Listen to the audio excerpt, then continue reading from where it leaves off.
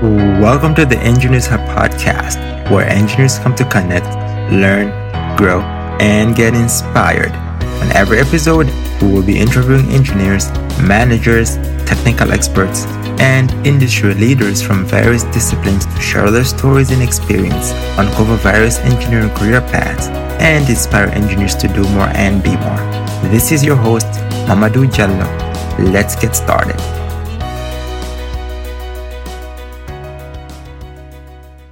Another edition of the Engineers Hub podcast.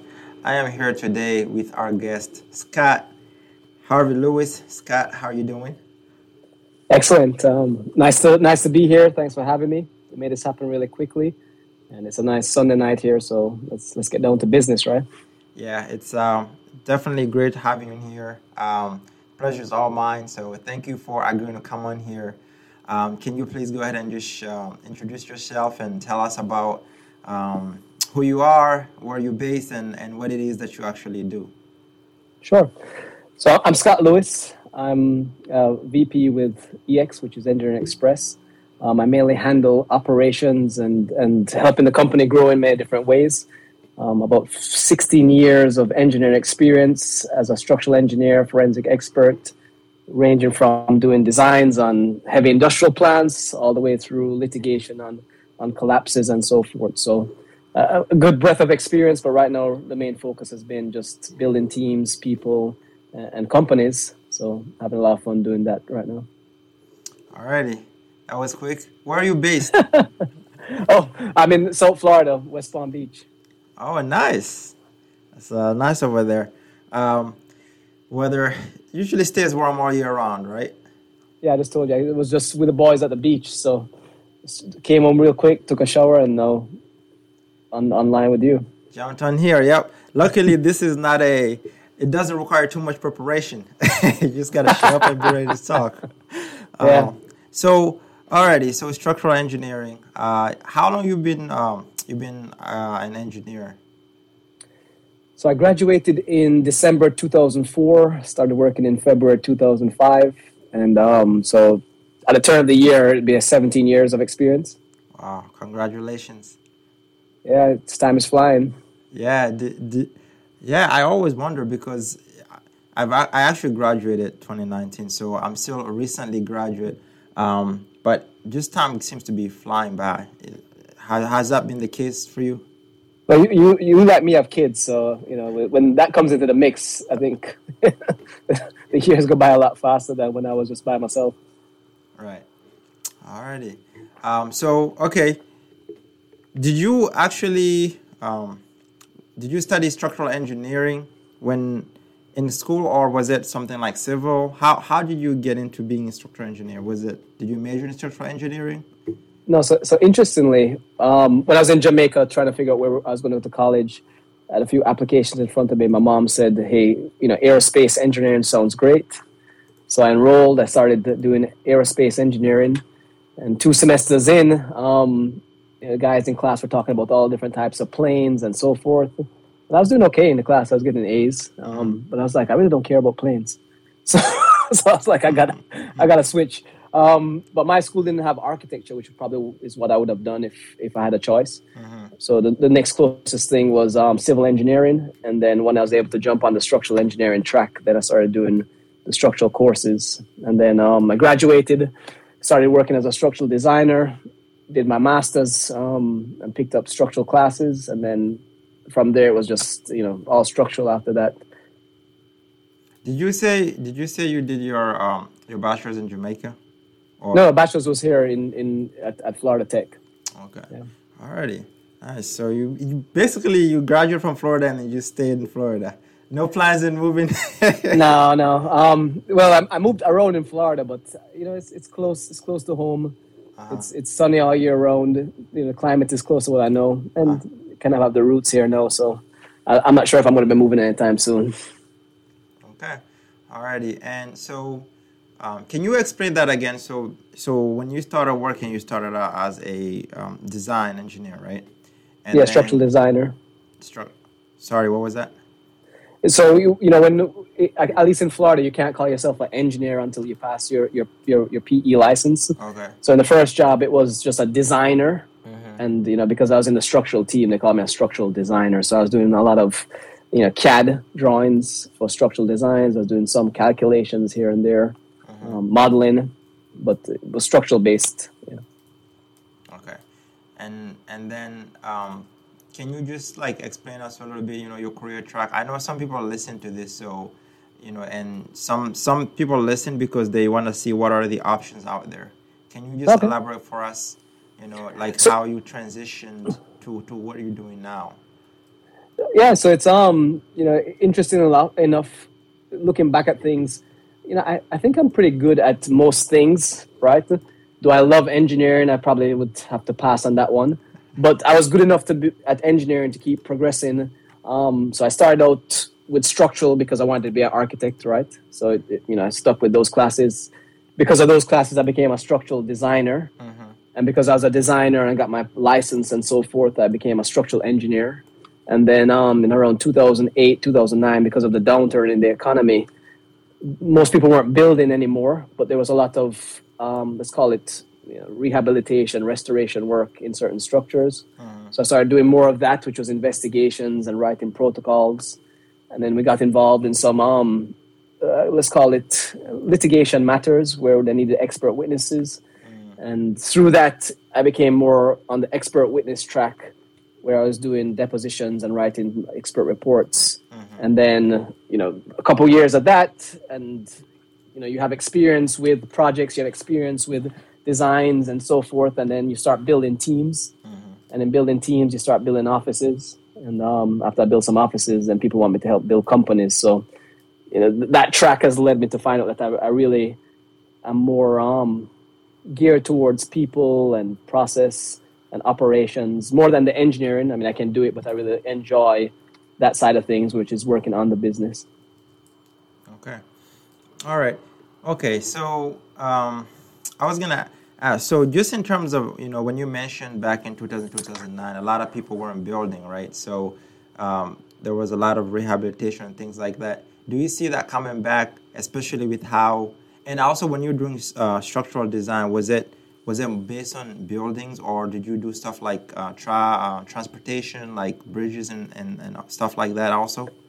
It was buildings and miscellaneous structures to do with, the firm I was with was doing lots of parks and industrial work. So it was mostly vertical construction. It wasn't bridges.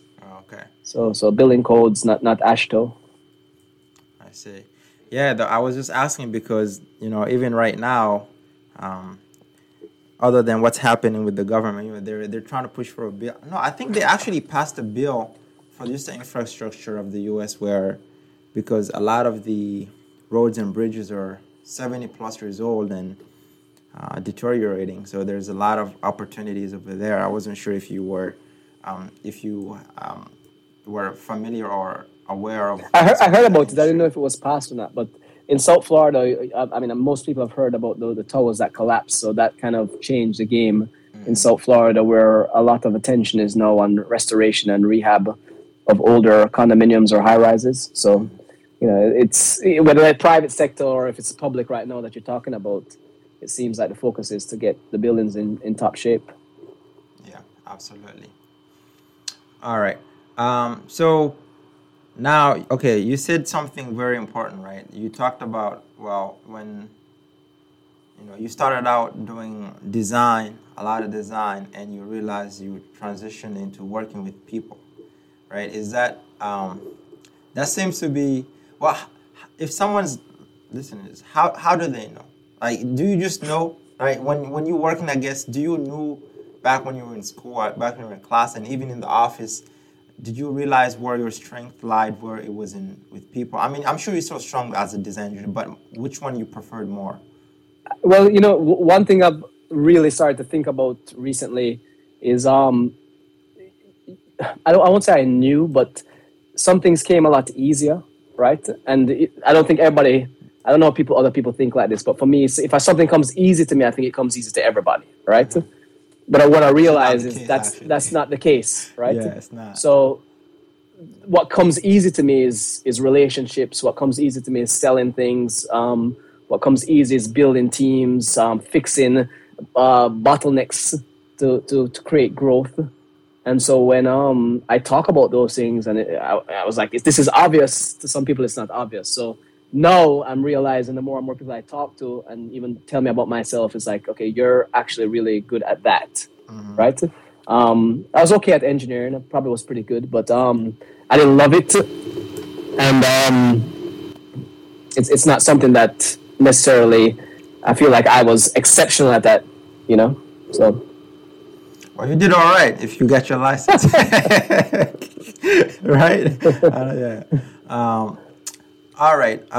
So, can you explain to us a little bit? I think some of us are a lot more familiar with structural engineers because I feel like that's when you take things like statics. That's like one of those intro to engineering courses wherein everybody takes it. It doesn't matter if you're computer or software. Can you just explain to us a little bit, what it entails actually being a structural engineer? So in civil is very broad. You can take different paths. It could be transportation, it could be environmental, it could be water resource. So the structural track usually is now when you start to focus on loading, concrete design, steel design, different type of materials, wood, and different type of loads, snow loads, wind loads, and how do you put all that together to create a structure that can take the loads from the top all the way to the foundations and to the earth. So that's the realm of civil engineering that deals with the infrastructure, as opposed to water or environmental or even geotechnical, which is the soil. So basically, we're like. So, I'm a project engineer, but I'm on the execution end, right? Usually the company that I work for, the design's already been come up with and approved, right? My job is making sure that, as a sub, we are executing on the drawings. So basically, a lot of these projects that involve construction or things like that, the structural engineers or designers are the first in line when it comes to that, really after you do the site visits and things like that, right? Yeah, so if it depends on which professionals are involved. You have the architect that has the vision of what the building is going to look like, and he puts it into play, and then a structural engineer comes in and essentially puts the bones in, right? The beams, the columns, and make sure it can withstand the loading, and then you bring in the MEP engineers after that, and they make sure it has the right air transfer and so forth and electricity. But we do all the designs, and then it may go back and forth through permitting, and then once it gets permitted and it goes to construction, then maybe your team comes into place to make sure that the contractors are doing things according to the plans and according to code. Alrighty, it's a very good summary of that. Thank you for that. So alrighty, now. I had some questions just about Engineering Express, but maybe we can transition them a little bit more, maybe a little bit later. But this question was more so really related to, when you went against your mom's wishes, basically when you went against doing aerospace and infrastructure engineering, is this kind of what you saw yourself doing? Like, did you envision this? Where I am now versus where I was in college? Yes. I really didn't know, what I want to. But the interesting thing is, as I go through life, I feel like, now I know myself better to the point where maybe I'm more of a, HR/cultural professional, that type of world that's dealing with people and soft skills and how do you make the environment more conducive to people's needs and wants. I feel like that's where I really gravitate towards. But if engineering took me there at the end of the day, then it's not a bad route to get there. But I think where I started was definitely where I'm born you only have so many places that people tell you to go. You want to be a doctor, an attorney, an engineer. It's not like there's this breadth of professions to choose from, right? Right. But it's good to find out what you're really good at and then dig deep into that skill set. Yeah, and just to add on to that, it probably that background, that foundational education probably made you better at whatever you're doing now, like made you better at it, because you can understand things not just from like you said, the people's point of view, but you can also speak the other designers or the other engineers' language, right? Yeah. Whereas if you have someone if you had gone through the route of HR and then now you're in this position, it'd be like a big knowledge gap. Even though with the people side you might be good, but also there's the underlying factors that people consider, which you are able to consider and think about as you make decisions and things like that. Yeah, that's true. And also, if in changing careers or different type of roles, I've been on the end of having to go through a transition of employment, right, or go to a place that maybe is not best suited for growth, as opposed to seeing another place that really pushes for people to have this career path. So putting that all together, I think I can give pretty good advice to somebody who may be looking for what's best for them, or, maybe a reality check sometimes. Okay. And then, all right, like I told you, I have some questions about some of your posts on LinkedIn, okay? So alluding to, I know, so one of these posts you shared how you were applying for this role, and basically whoever was the interviewer, because they saw the name, they were expecting someone totally different or whatever. So when you saw the day off came, and it was just like a shock. Can you? Yeah. Have you had a lot of these moments like throughout your career so far? And can you just like elaborate that a little bit? Well, the interesting fact is, being from Jamaica, it's a different environment there, right? I've always gone to school with a huge mix of people, and there's always been females in my class, and there was never a distinction between sex or race. I think more in Jamaica, maybe it's class distinctions, if you have money or not, right? So for the most part, whoever's in class with you or as you grew up, you're all equal, right? The country's actual motto is "out of many, one people," right? So coming to America, I'm not really honed into those things, but then sometimes things happen. I'm like, wait a second, was that what I think it was, right? So in the case of that recount that I put out there, which it seemed like it touched a lot of nerves in some ways, but what was interesting to me is, like I said, the guy called me, right? We spoke. I'm a licensed engineer. I have many years of experience. We talked about the issue. It was obvious that he needed the help. It wasn't a surprise that I was going to show up the next day, right? I mean, it wasn't a surprise the company. It wasn't like I was just cold calling and selling services. So, it's funny. It's like, I was telling my wife, imagine you have a serious issue happening, like you need a surgery or something, right? And you go in and you're in the emergency room, and the doctor comes in for the first time, and you see him, and you're like, you're not going to ask him where he went to school, right? I mean, that's just not, or an attorney helping you with something. You're not going to ask those questions if you're in the heat of the moment. So in coming to him with an issue, and him knowing I was coming, and the first question you ask is like, so wait a second, where did you go to school? It's like, what the hell, right? And so that's why I responded the way I did. But so in that moment, I was just like, this is just weird, But there are a few of them. If I stop to think about it, sometimes they're probably more than I've considered. But it doesn't. I think at the end of the day, your mindset, and if you're educated and intelligent and friendly in a way that you can get past all that stuff. But sometimes you have to like scratch your head and be like, what the heck just happened? I mean, that's true. I honestly, I rarely ever notice stuff like that. Sometimes, even just outside the engineering world, when I talk to my wife, or we get into these heated debates, like how, when you talk to people or when they ignore you, but you see they have time for other people, should you take it personal? So, Mm-hmm. like, we get into these heated debates where I tell her, well, my philosophy is that, try not to take things personal. Like, it is Right. what it is. If someone gets back to you or not, like, I'm gonna leave, I'm gonna be fine either way. Like, so I'm not even gonna allow you to like rent space in my head. So sometimes Right. I let things like that pass, like you said. So, you know,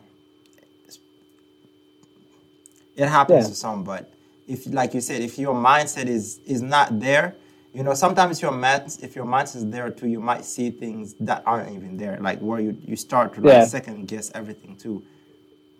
Yeah. So yeah. So I'm just not wired like that. But definitely, I mean, it's if you look at just the profession and maybe where you are in terms of like in South Florida where I'm going to be more of the exception than what's you know the norm. So, but in this day and age, I mean, I think I guess it's strange sometimes when you get certain reactions and you're like, seriously. Yeah, absolutely. But I think it's changing overall, and I think um, it's one of the reasons, honestly, one of the main reasons I started the Engineer Podcast, where I wanted to kind of show the diversity of engineering, because Right. there was diversity, in when I went to class, there were diverse people who majored in engineering, but it was also a majority Caucasian. So sometimes, like, it does feel like, where are you alone, or stuff like that. So it's one of the reasons why I started this, to try and may bring as many diverse guests of as many backgrounds as possible. Um, Yeah. just to help kind of eradicate that notion. Yeah. So, can you tell us more? I know you kind of alluded to what you do now with Express Engineering. Can you elaborate a little bit, like how you transitioned from? Because I believe you were doing consulting right before you became the vice president of Express Engineering. Um, is this now where you're doing a lot more working with people? Can you like tell us more about what it is you actually do? So in so I started with Engineering Express in April of the year. So I've been there like six months now. But prior to that, I was doing like you said, consulting for just over 5 years with my last firm. But in that opportunity, what happened was I was tasked with essentially building a region, and nobody knew how it would go. In fact, the goal was in 5 years to be 8 to 9 people, right? And we had a space, and that if I'd hit that, everybody would have been ecstatic. 8 people, 9 people in that small space in 5 years. But what happened was, in the 5 year mark, we grew from the small space into a bigger one that was 3 times the size. We were at 20 people in that office. It helped form another office that was 5 people there, and then we had started another office in Tampa, which was 1 person at the time. So it grew really fast, and because of the growth, I had to be involved in many different things that weren't just engineering anymore. Right? Right. I had to be doing recruiting. I had to be doing let's say HR to some extent. People come in with issues and trying to resolve them. I had to be doing career path for people, mentoring, leading. A lot was happening at once, not just being an engineer or an expert on a project. So, but what happened was really really great. I mean, the amount of revenue that was being done in those offices was about close to 5 million a year, right? Wow. And we had like 26 people that I was in charge of, and then I'd grown to the point where I was in charge of all the engineers in the company, which was about 50 plus. So I had to, most of my day was spent putting out fires or chasing collections in some way, or trying to drive in business in another, recruiting in another, and I just got really good at that. And when it was time to transition, Frank at Engineer Express, we had a relationship and we talked, and he said, I need someone like you to help me grow the business. And so I came in, and so far so good. So all the skills I learned at the last place translated well to where I am now, and I'm solely in a spot right now where the aim is to take the vision, spread it across the company's departments, and get the right clients in, get the process in place, and recruit top engineers to help bring the vision home. So it's been great so far. Can't complain. Wow, that's amazing. I have two follow-up questions on that. The first one is a little bit silly, but like where I work at, I get a lot of comments when you talked about managing people and stuff. I get this notion that engineers are really hard to work with. Have you ever gotten that? Well, okay. So going back to what I said about learning what you're good at. So not everybody's a good manager, right? And even if they take training and do all that stuff, it doesn't mean they'll become a good manager, right? So I thought personally that as you grow as a person or as an engineer, naturally you'll become a good supervisor, good manager, good leader, whatever it is. But that's not how it is for everybody. Some people just want to engineer, and sometimes a tenured engineer who's a good engineer is put in charge of people, but really doesn't have the people skills or the soft skills to really lead. And then you can bring into to play maybe difference in personalities. So, everybody doesn't realize that people communicate differently. And just because somebody wants to be quiet or somebody wants to talk doesn't mean they're rude, right, to the other person. So in learning that, most engineers, just because of the nature of the work, are more quiet, are more into numbers, are more focused, because that's why they chose engineering, right? They want to be banging through calculations.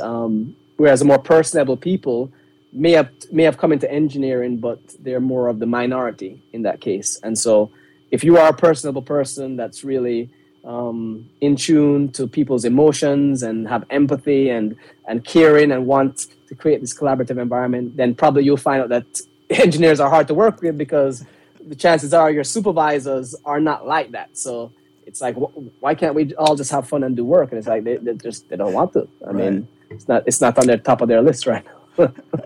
I'm just like, as I was to answer the question you asked, throughout my career, I didn't feel in place when I'd go to like engineering events for engineers. Like I just didn't fit in, and but now I know why, and it's okay. Interesting. That's interesting. The reason, so basically, how our office is set up is we have the administrative staff, and then we have the project management staff, which is like the project manager and the project engineer, and we have a safety and quality. So a lot of times when the PM office, when we talk and communicate, like amongst us, it makes perfect sense. Like there's no way somebody could misunderstand this. And then somehow when we get into meetings and talk to everyone else, they're just like, what in the world is going on? So it's like you said, it's that communication. Whereas like if you have that certain mindset or background of like the way you communicate, it's analytical and it's a certain way, and everyone around you understand it. But then when you get out of that environment, other people find trouble actually getting you. So being able to switch, like you said, you think everybody can do it, but it's not the case. No, and I've worked with very smart engineers that are probably the best at what they do, but the clients don't want to talk to them, right? And so I always tell people that work with me that engineer, if in the consulting world, or if you want to be it may be different if you're working for maybe a Lockheed Martin or something where it's very, you're engineering, that's it, right? You're not really dealing with clients on a whole because you have contracts and it's very, tight knit like that. Yeah. But if you're in a private sector role where you have to deal with clients and, you want to be able to build trust and grow in the career of being a consultant, not just an engineer, then the engineering component, being a good engineer, is probably just a third of the game, right? Whereas being able to communicate and being able to sell and market and build trust, that's probably 2/3 of the game, right? So a lot of people only focus on this 1/3, and then you have people that are really good at the 2/3 and maybe half as good at this, but overall they're going to be a much better consultant than somebody who's put all the eggs in the third. So I always tell people, try to be as complete of a person as possible. because engineering, I'm not saying that everybody can do it, but it's very finite, right? There's formulas, there's this, there's codes. You put it all together and you get an answer. But this world where communication, public speaking, that stuff not everybody can do, and it takes practice as well. So, do you focus on that side and build yourself up as a true professional? Is something I encourage people to do. All right, another follow-up question. Not the before I forget. So the other question I was gonna ask you is, what does it take to do something like you did in terms of like that region? But that's not. We can pause that. I'm just saying it so we don't forget. But the other question I was gonna ask just as a follow-up is, did you do anything like to help you improve your communication and things like that? Like some of the traits that you just brought up, right? Were you doing when you were doing design work? Were there things that you were intentionally doing that to help you develop some of those skills and traits that you just mentioned? Well, a couple of things that I did was, besides going from design to forensic, and it was a completely different shift, and you have much more interaction with clients, right, and attorneys, contractors. This world is just, you're out of the office a lot more, right? Mm-hmm. So, but just by the nature, you're going to have to deal with many more people, right? Mm-hmm. So as opposed to when I was just engineering and I was not really leaving the office much, I was probably in the office maybe 90 to 95% of the time. So the most people I was talking to was maybe my supervisor and co-workers. So change in professions, or just disciplines really helped me as the type of person I was, because I was more extroverted and more geared towards that. Mm-hmm. In terms of public speaking and presentations, through my religion, we just do a lot of training like that. So, not everybody is like that. So I'd encourage them to maybe do Toastmasters or something where you're trained to speak and you go through all the modules and you give talks in front of people. Mm-hmm. And I've given many presentations in front of not just, for religious reasons, but I've done many presentations for board members, for engineers, for, workmates. So talking in front of people, I'm not at all, what's the word? That doesn't bother me at all to go and just talk. If somebody said to me today, hey, you have to talk to these 30 people, I wouldn't be scared, right? Because that's a small group to me. I've talked in front of maybe hundreds of people before. So, but that's a skill that I wasn't just naturally, oh my goodness, I can't wait. But over time, you get used to that, and that's something that you really want to cultivate, because it's a good skill to have. Not everybody can do that. So I would say definitely pick up something where you can do public speaking and, do things that are within the industry that make you seem to be or cultivate you as an expert in the industry, right? So if you're a civil engineer, there are many different groups you can join, different boards or committees that do and write codes. And that with that comes opportunities to speak and meet with different people. So I think that's really the secret sauce to that. You just have to get out and start talking, right? Yeah, that's this is reminding me. Thank you for sharing that, because that's something a lot of people struggle with, and even including myself. Actually, when I came here from West Africa at 13, I did not speak English at all. So I started high school, and I was very shy and timid because I didn't speak and understand the language, and I played soccer, but even still, like in the classroom, I was still that quiet kid, did my work and moved on. So it was only after I graduated high school and I went to community college, I forced myself, listening to that. There are other people who share some of the advice you mentioned, so joining clubs and organizations, involving myself, talking more, interacting with people, leading projects and things like that, and forcing myself. I had joined Toastmasters, I used to be Toastmasters, but I moved on beyond that. So just continuously working and putting myself in an environment where you have to interact with people.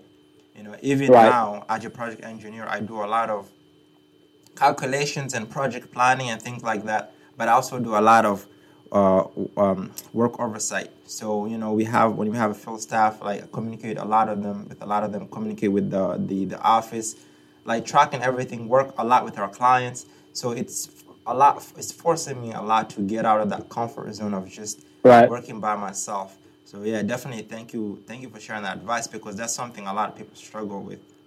Yeah, it's work on that 2/3, not just the calculations and engineering portion, and you're going to be a much better, more all-rounded professional when the time comes. Okay, and now back to the other question. So that's what you mentioned, what you talked about. Obviously there was a reason why they had the goal of 8 to 9 people in 5 years, right? Because it was not something that would be easy. So what does it take?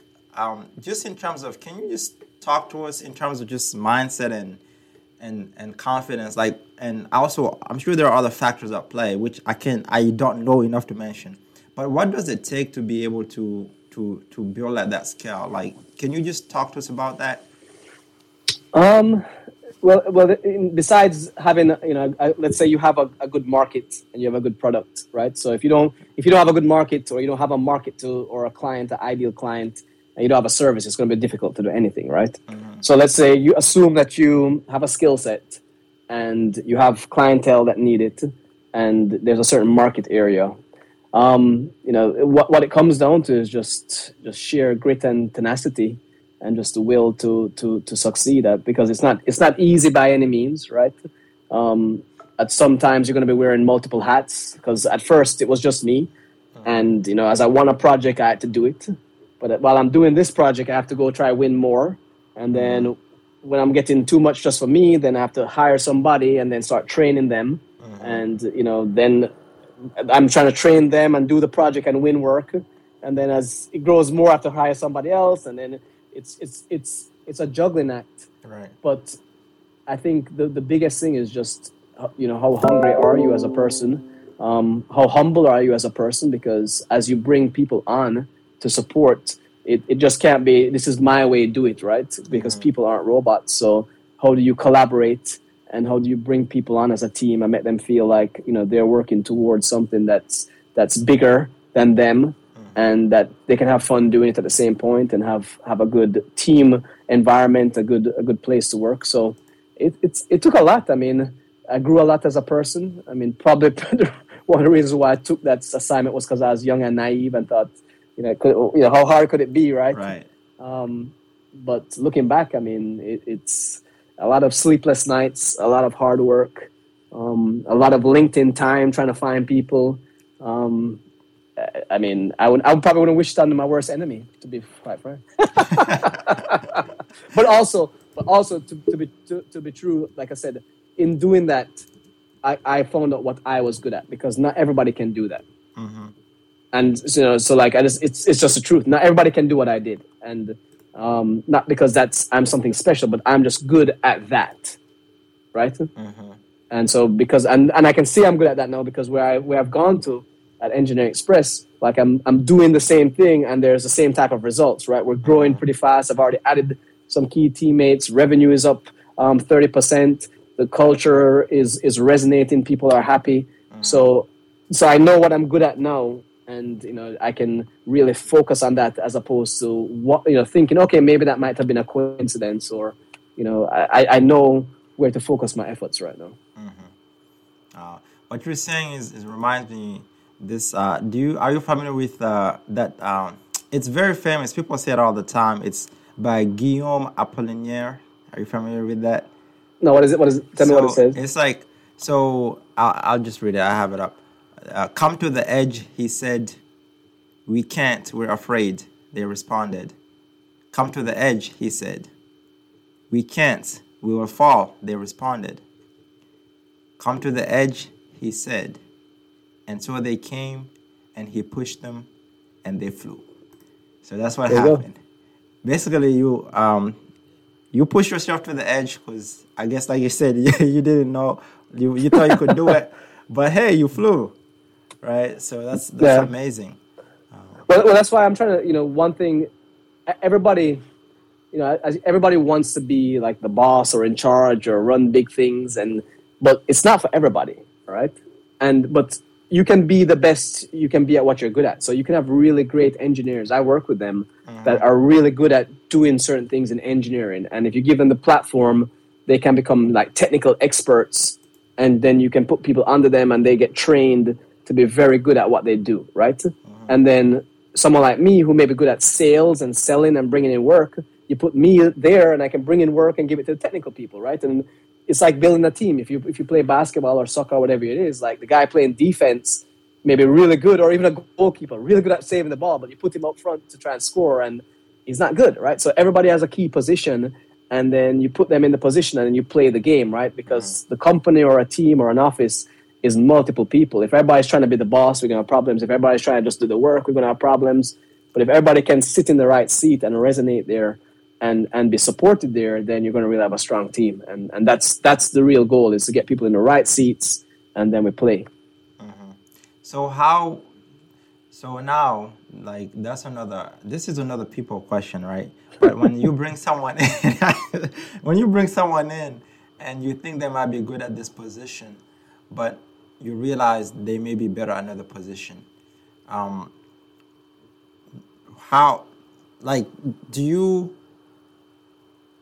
do you do in that sense? Do you like suggest they move over there, or like do you try to like just bring somebody else, or is it a combination of both? Well, so good questions. So I've hired somebody before that they were senior, they were the first person I hired, and so I put them in to lead a team, right? So I essentially said, okay, take my position so I can do other things, lead the team, and they failed, right? And I had somebody else that I put under them, right? And said, support the team leader, right? Two very good engineers. I like them both. But here's what you find. And so I'll take it in this direction. So let's say we have a good employee. Nothing wrong with them when it comes to culture. They're just in the wrong role, right? So usually when you talk to the person, they know they're not in the right role, right? And if you kind of set them, well, hey, do you want to do this instead? I see where you're strong at. It's like a weight lifted off their shoulder, right? So what I did is I just flipped these guys, right? So this guy that was underneath, he was a much better team leader, and this guy that was on top was a much better technical expert, right? I just flipped them, and the team felt a big relief. They felt a big relief, and we had great results. So I have no issues switching people around to their strength. No, the other thing is, if I get somebody in that doesn't fit culture or is bad for the team, even if they're a high performer, then I have to get them out. Either change them or change them, right? So like talk to them, see if they can change the attitudes and so on. But if they can't, then we got to get them out, because they can really wreck a team even if they're strong at what they do. Yeah. All righty, man. Awesome. Thank you. This is a lot of information. So I'm gonna try here. I could on going on, but I try to kind of split the talk in, partially looking at the man behind the title and the position, right, and the professional, and then kind of on the other end, who is Scott Harvey Lewis when he's not in the office. So what do you like? I know you alluded to the fact that you have two young boys. What do you like to do for fun? Like when you're not working, what do you enjoy doing? Do you like sports, stuff like that? What do you like to do? Yeah, so so definitely I try to take care of the spiritual side of me first. So a lot of Bible reading and honing on that, because I feel like if I that book has a lot of information that makes you a really good person if you follow it, right? So I try to hone in there. But other than that, then physically, I like to ride, swim, lift weights, that type of get the body fit as well. And then obviously being a husband and a dad, the majority of my free time is spent with them. So if I kind of divide the day up, it's like try to get some spiritual stuff in, some physical stuff in, work in, and then family in, right? So it's not how much time do you have to yourself. It's like that's what happens. So, time. I don't know if there's time to my name anymore. Right. So like most of the time is just spent with them. So I want them to be able to grow up and feel like they had a good dad. I feel like the biggest compliment I could have is when they're old.